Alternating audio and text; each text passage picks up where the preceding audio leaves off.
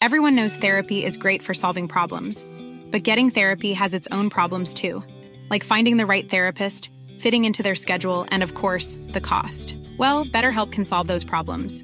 It's totally online and built around your schedule. It's surprisingly affordable too.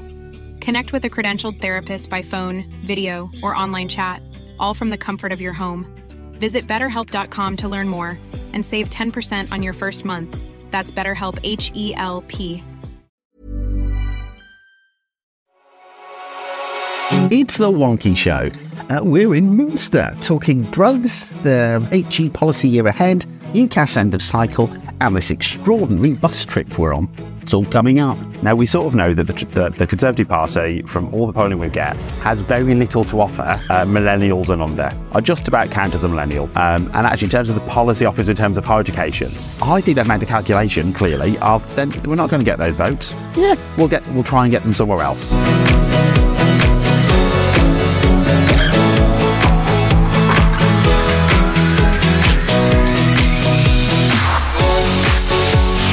Welcome to The Wonky Show, your weekly way into this week's higher education news, policy and analysis.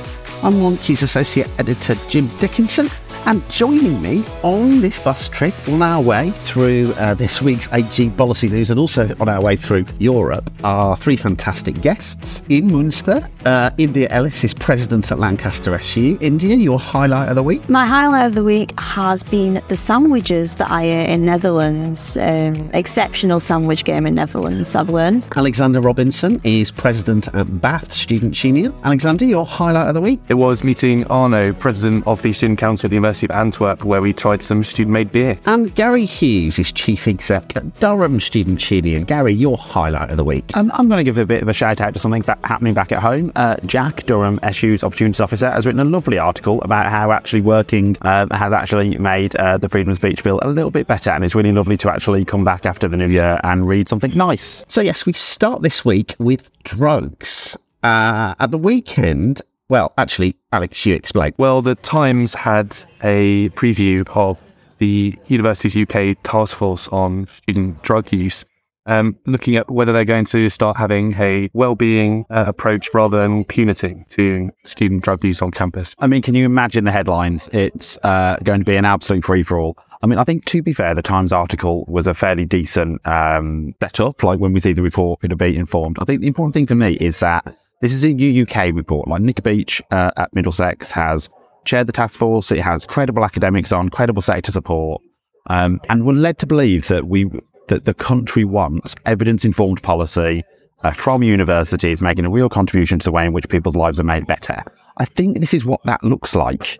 Now, I really encourage people to look at who sits on that task force. You can really have great confidence in the contributions made. It has people who are absolutely qualified to comment on matters of harm reduction, on matters of health, on the ways in which policy and regulation work.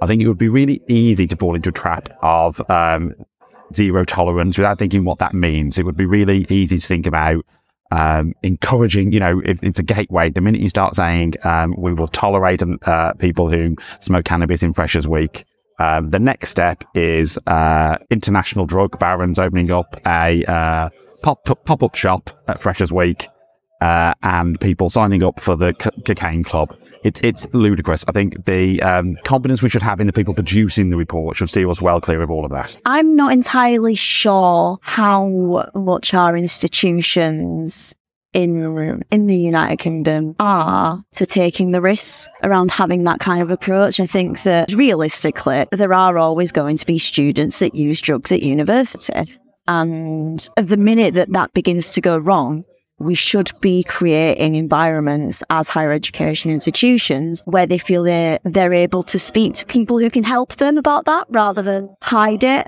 until it gets worse. I feel like the whole zero tolerance thing is a bit dated, and if Universities UK have actually come out and said this, then why shouldn't we follow suit? At Bath now, the SU does drug testing. The senior leadership, realise at the university that people will continue to take drugs. Guidance from UUK will allow vice chancellors and senior leadership to go with this institution that says, we're all going to do this together. Let's make a make a change rather than have to be the first ones to do it and risk alienating themselves. Okay, let's see who's been blogging for us this week. For many of us working in higher education, one of the surprising things that happened in the later months of 2022 was suddenly seeing subject benchmark statements feature in the headlines of the national press. Benchmark statements have been around for over 20 years. For many of us, they have long been part of the furniture of the reference points we use in designing our programmes. The benchmarks are clearly labelled as reference points, not requirements or a national curriculum, but clearly some colleagues do not feel that this is the case. Why? At least part of the answer perhaps lies in the history of subject benchmarks and the multiple ways in which they've been used within universities. While the benchmarks are reference points, not requirements, when they are used in universities, they also become political documents, used in particular ways for particular purposes. The practice in some cases, the lived experience, varies from what the intention is of the subject benchmarks. We need to think about this and its implication for the way that we use the benchmarks. Doing so might also give us some insight into some aspects of the most recent overhaul of the National Arrangements for Quality and Standards in England conducted by the OFS. So this morning we've managed to find ourselves in Utrecht, and well, there are all sorts of people with us. Introduce yourselves, you three. Well, my name is Laura, and I'm one of the board members from one of the student representative organizations. And my name is Johan, and I'm also a board member of another national student representative, and that's NSRB. Hi, I'm Miep. I'm also a board member at a national student representation organization, PISO. So I'm going to put you on the spot. Each of you gets to talk about one issue facing students that you think is really important, and that means the person who goes last, you'll have to think on your feet. I think I'll pick the cherry right now. Student well-being is a big issue in the Netherlands. Well-being, and over half of Dutch students have mental issues regarding loneliness or depressivity, and that's one thing we also want to do a lot about. So students can live a happy life, but also after this time. And do you have a clear sense of what is causing that? Was it COVID? Is it something else? What is do you know what's causing it? I believe that COVID has made a lot of issues that were there already visible. Right. And a lot of issues have been caused by the situation of students, the financial position, the housing position, but also the pressure of getting through your education as quick as possible and not taking your time when you need it, and the focus on results instead of the study success. Well, I think there's also an issue of students not being enabled to actually participate in with what we call medezeggenschap. So that's just active student life outside of your studies. So doing board years, or what you call, I think, sabbaticals years. There are all of these issues with only being able to do that when you have money, because it costs lots of money because of the system. So I think that's also an issue we're facing. Yeah, because they, again, only a super specific group of people that you are hearing from, while the group is much more there. Yeah. So not only do the benefits of taking part not flow equally to students, the universities only hear from people who... I'm really passionate about that. Social safety for students is not great in the Netherlands. And actually, we've been, for too long, I don't think it's gotten the priority that it needs. And it's been treated as a subpart of student well-being. And obviously, it has a big implications on your well-being. But finally, we're seeing policy specific to how to create a safe student environment. And for me, it's just reading all these reports, and there's so much to do. And And then obviously the thing I must ask you about quickly is the thing we have noticed is the Minister for Higher Education saying don't recruit any more international students. Why? What's happened there? Internationalization is a big challenge in the Netherlands. The problem is that as a university, when you have a higher percentage of the students, you get more money. So there's a big incentive to recruit more students, and international students are a really big source. So what we see is that universities get really crowded. And the difficult part is that you don't want to demoline international students.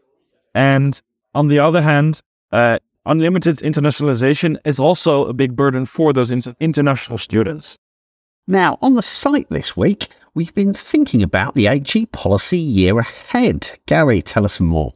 Well, it's January, isn't it, Jim? It's the Jan's when you think about planning, you think ahead. It would be really nice if everything wasn't so chaotic, wouldn't it? So you could actually base your analysis on the year ahead on any form of predictability in either national, international sector, student affairs.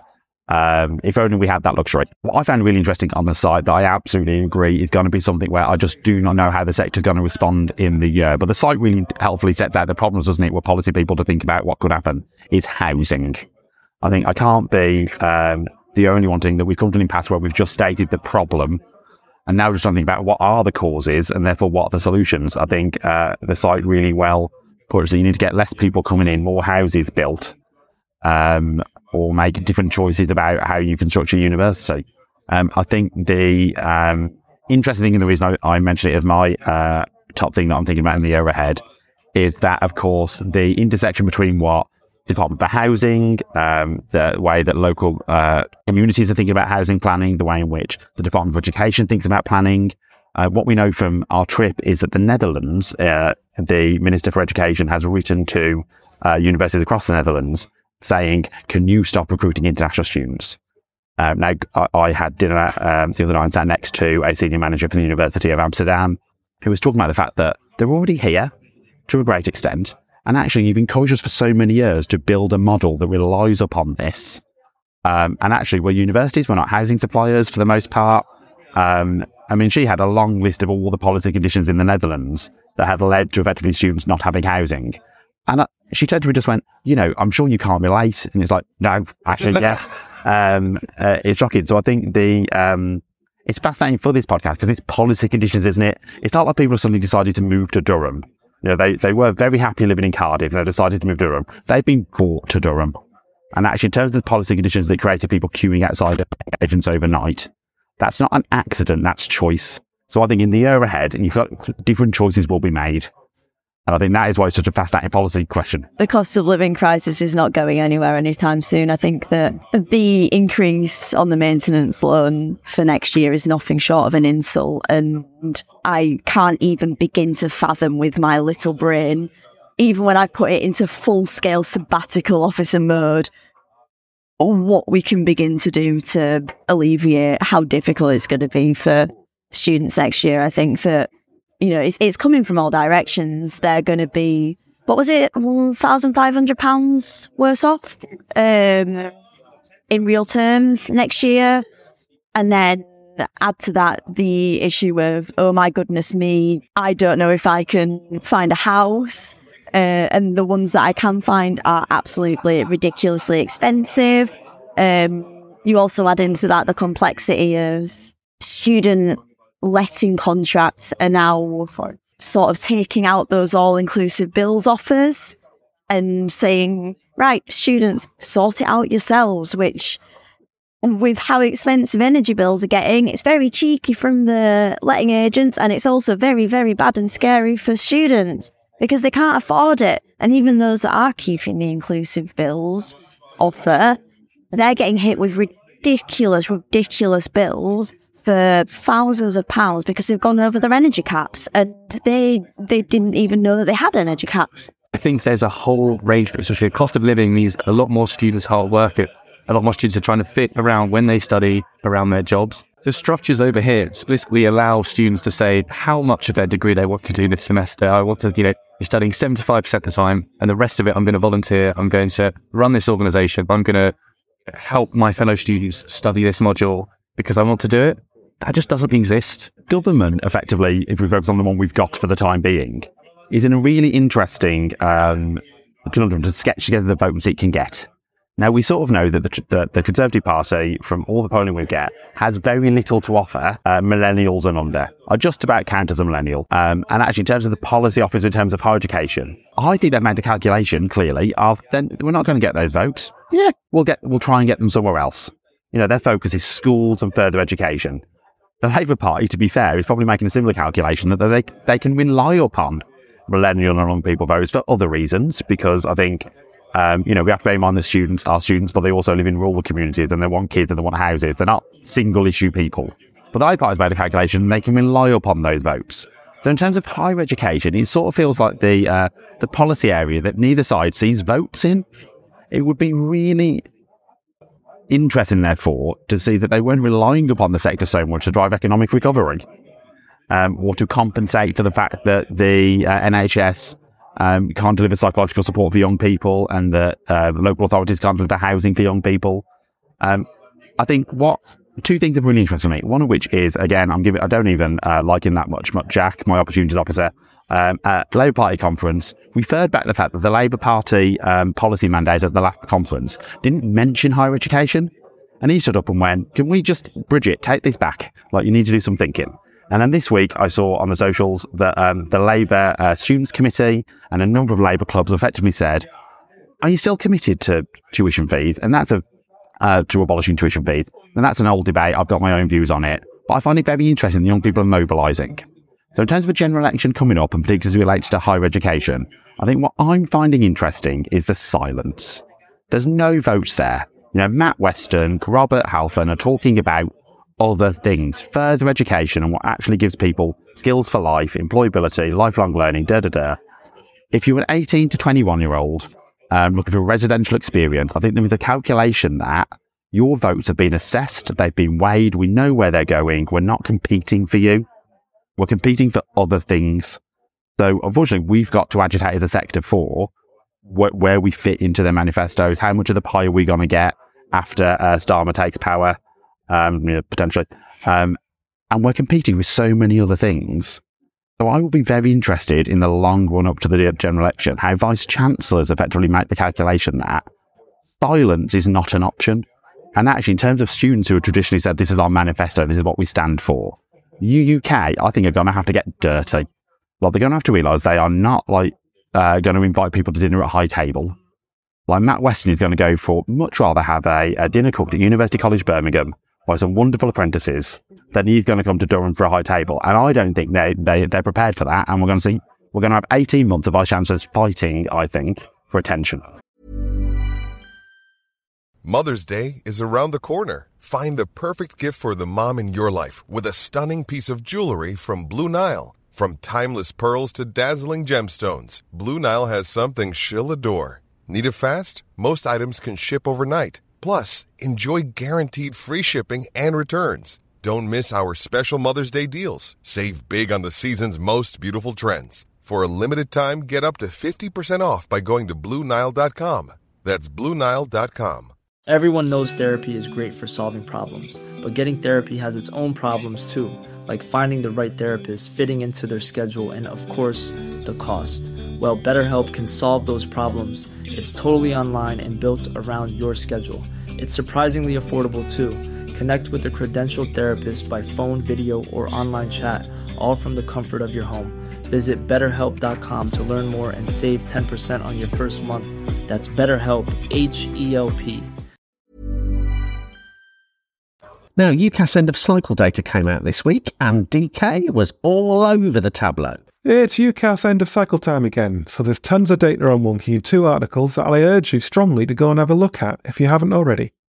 The 2022 cycle has seen the return of conversations about capacity.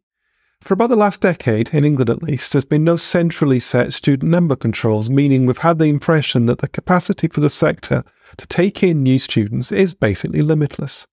But the combination of 2 bumpy years of higher than expected recruitment after changes to A-level marking and a unit of resource per student that is shrinking in real terms mean that for many subject areas and many providers, we're rapidly reaching a limit of what we can fit in. The perception here has been that academically able, advantaged students applying to high-status courses have been the ones to lose out.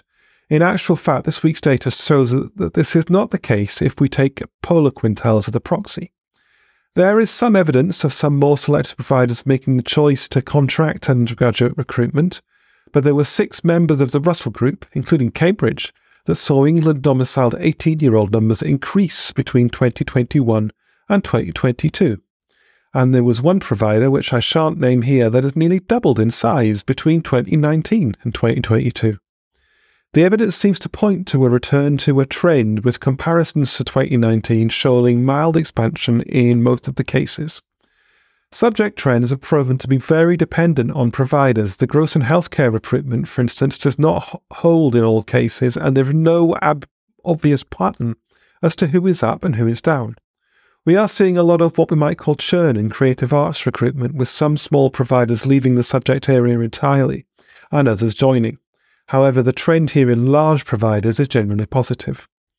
Offer making remains a law unto itself, with all kinds of insights into university strategic thinking available. And we've got data on acceptances by type of qualification, which reveals that in many places A-levels are in the minority for students entering a university or higher education provider. Do have a dive into the data visualization. This is your chance to get in deep, not just with your provider's data, but the data of every provider in the sector. And do leave us a comment and let us know what you've spotted. There's tons of stuff in there. Now, we've obviously been on this trip around Belgium, the Netherlands and Germany with a whole bunch of student leaders and the staff that support them this week. What were some of the things that have stuck out for you? We went to the Free University of Brussels on our first day. And I'm sure we all work in places where our universities say they're values-driven institutions. And despite the fact that, you've got Durham, the Open University, Norwich University of the Arts, they're all the same for the most part. And indeed, the Free University of Brussels had, people and planet and punctuality. Like there were 5 Ps. But the 6th P was, I'm going to say this wrong, Poincaré, who my president Joe was with me as a mathematician, and I was stunned he knew who it was. He was a mathematician from the area. And the university articulate that one of their values is a philosophy, it's a theory, it's an organisation with a not just a set of pleasing adjectives to describe what it does.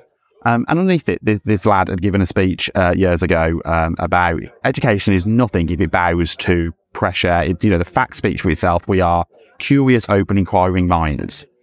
And the reason I find it interesting is I work at Durham, Free Speech Ground Zero, where actually it's viewed as value neutral. Like actually the ability to shout abuse is as good as the ability to make a meaningful, thoughtful contribution in philosophy and theology or whatever.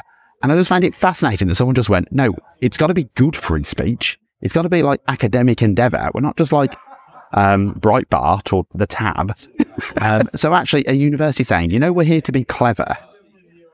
It's an artistic university. We spoke to the student leader there, who told us about his baptism. We might speak about that in a bit. But he was just so ingrained in the life of the university because they were trying to be creative.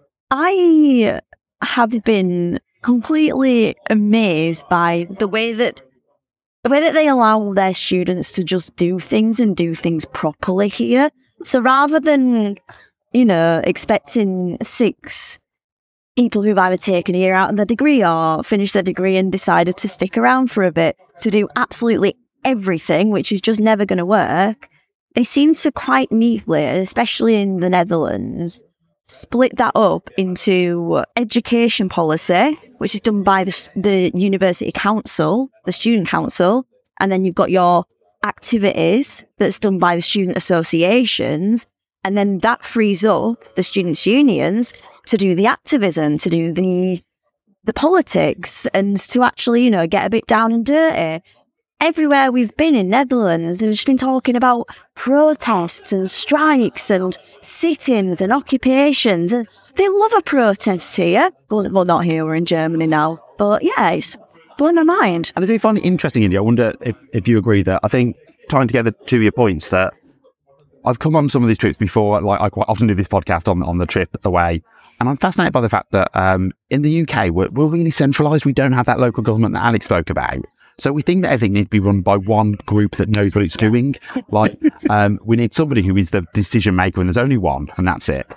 Where's the top of this tree? So in our student unions, in our universities even, like there's an executive, there's a VC, or there's a student union president, or there's a senate or whatever. And everything flows to there. There's a bit of a fight, and then a decision comes out. Whereas because they're federal or they're much more municipal, because of their heritage, their culture, they're not just being run by Westminster. That actually, like their VCs have to fight out an election. Like they have a council in the University of Amsterdam, who, as I said, I spoke to. They have a staff elected body and a student elected body, and they both have a separate veto on the institutional budget. Like they're just a bit messier, and they're used to things having power there isn't an executive. I mean, on the plus side, they seem to get little done quickly. But I just find it really interesting about actually they've grown from where they are.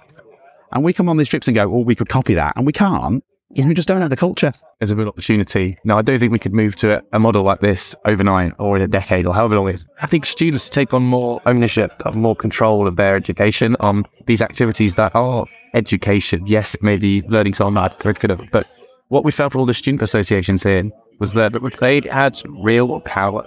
They got to decide their own budget, think decide this, and they were allowed to fail. And I think that's really important, that there's no one holding their hand through it. Yeah, interesting, because all three of you use the word allow.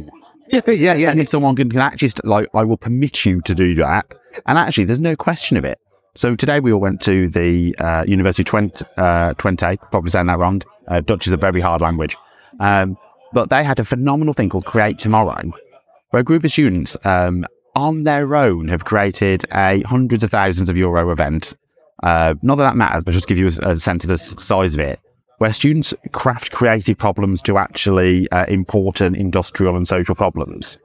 And some companies adopt it, like they win a prize, but they didn't ask permission. Like, there was nobody to ask permission of. Like, the student union didn't allow them. The student just went, I'm doing this, yeah. And they rent a space in the SU, and there's a dialogue around rent. I was fascinated to find out the SU doesn't charge them rent, they just take services. But they also do problem solving for the SU. But allow, like, we say that because that's what we think we do. But actually, particularly at our institutions where our students have a lot of social capital, like, we couldn't stop them if we wanted to. But in the Netherlands, it's just like, and Belgium to be fair, it's just natural that I'm going to do this. I think the professional services that we offer at our universities are, some of the best things about them, actually. And I do think that there's a lot of benefit in finding that nice middle ground between how it works in the Netherlands and how it works at home, where students are able to, have that professional support and really, really benefit from those incredibly skilled and knowledgeable people that find themselves in those jobs, but then also have that freedom to, not have to ask permission to do this thing or not have to be allowed to take a bit of time away from their degree to do something else. I think that something that did strike us today actually was that so these student boards of the students' unions here, they take the year out of their studies, but they don't get paid for that. They can take a loan from the government of £10,000. They have more student debt on. And yeah, they add more student debt on just to, run the organisations that they care about. And that's, that in itself is amazing. But for me, as a low-income background student, that's a bit like, oh my goodness me, I don't think I'd ever be able to afford to do that. So, yeah, I think there must be that sort of sweet middle point between focusing on widening participation, but also enabling this incredible student participation that they have here. I think it's seeing that student decision-making on every level is seeing how at the board level, at committee level, it's not tokenistic, it's real student input. I saw at Amsterdam that they call legal advice to students actually something that they support student volunteers who are studying law to give students basic answers to things that are just what does this contract word mean? That doesn't need the over-professionalisation point. An actual lawyer, it needs a good-hearted volunteer to just go, I'll explain it to you. And I think I'm going to go back and talk about how we can help volunteers do that. So that's about it for this week. Remember to dig a bit deeper into anything we've discussed today. You'll find links in the show notes on wonky.com. Don't forget you can get the latest show automatically when it's out. Just search for The Wonky Show wherever you get your podcasts. And to find out how we can keep you and your organisation ahead of everything going on in UKAG, do head to the website to find out more about our subscriptions. So thanks very much to Alex, Gary, India, and our news editor Michael Salmon, who makes the show happen. Until next week, stay wonky.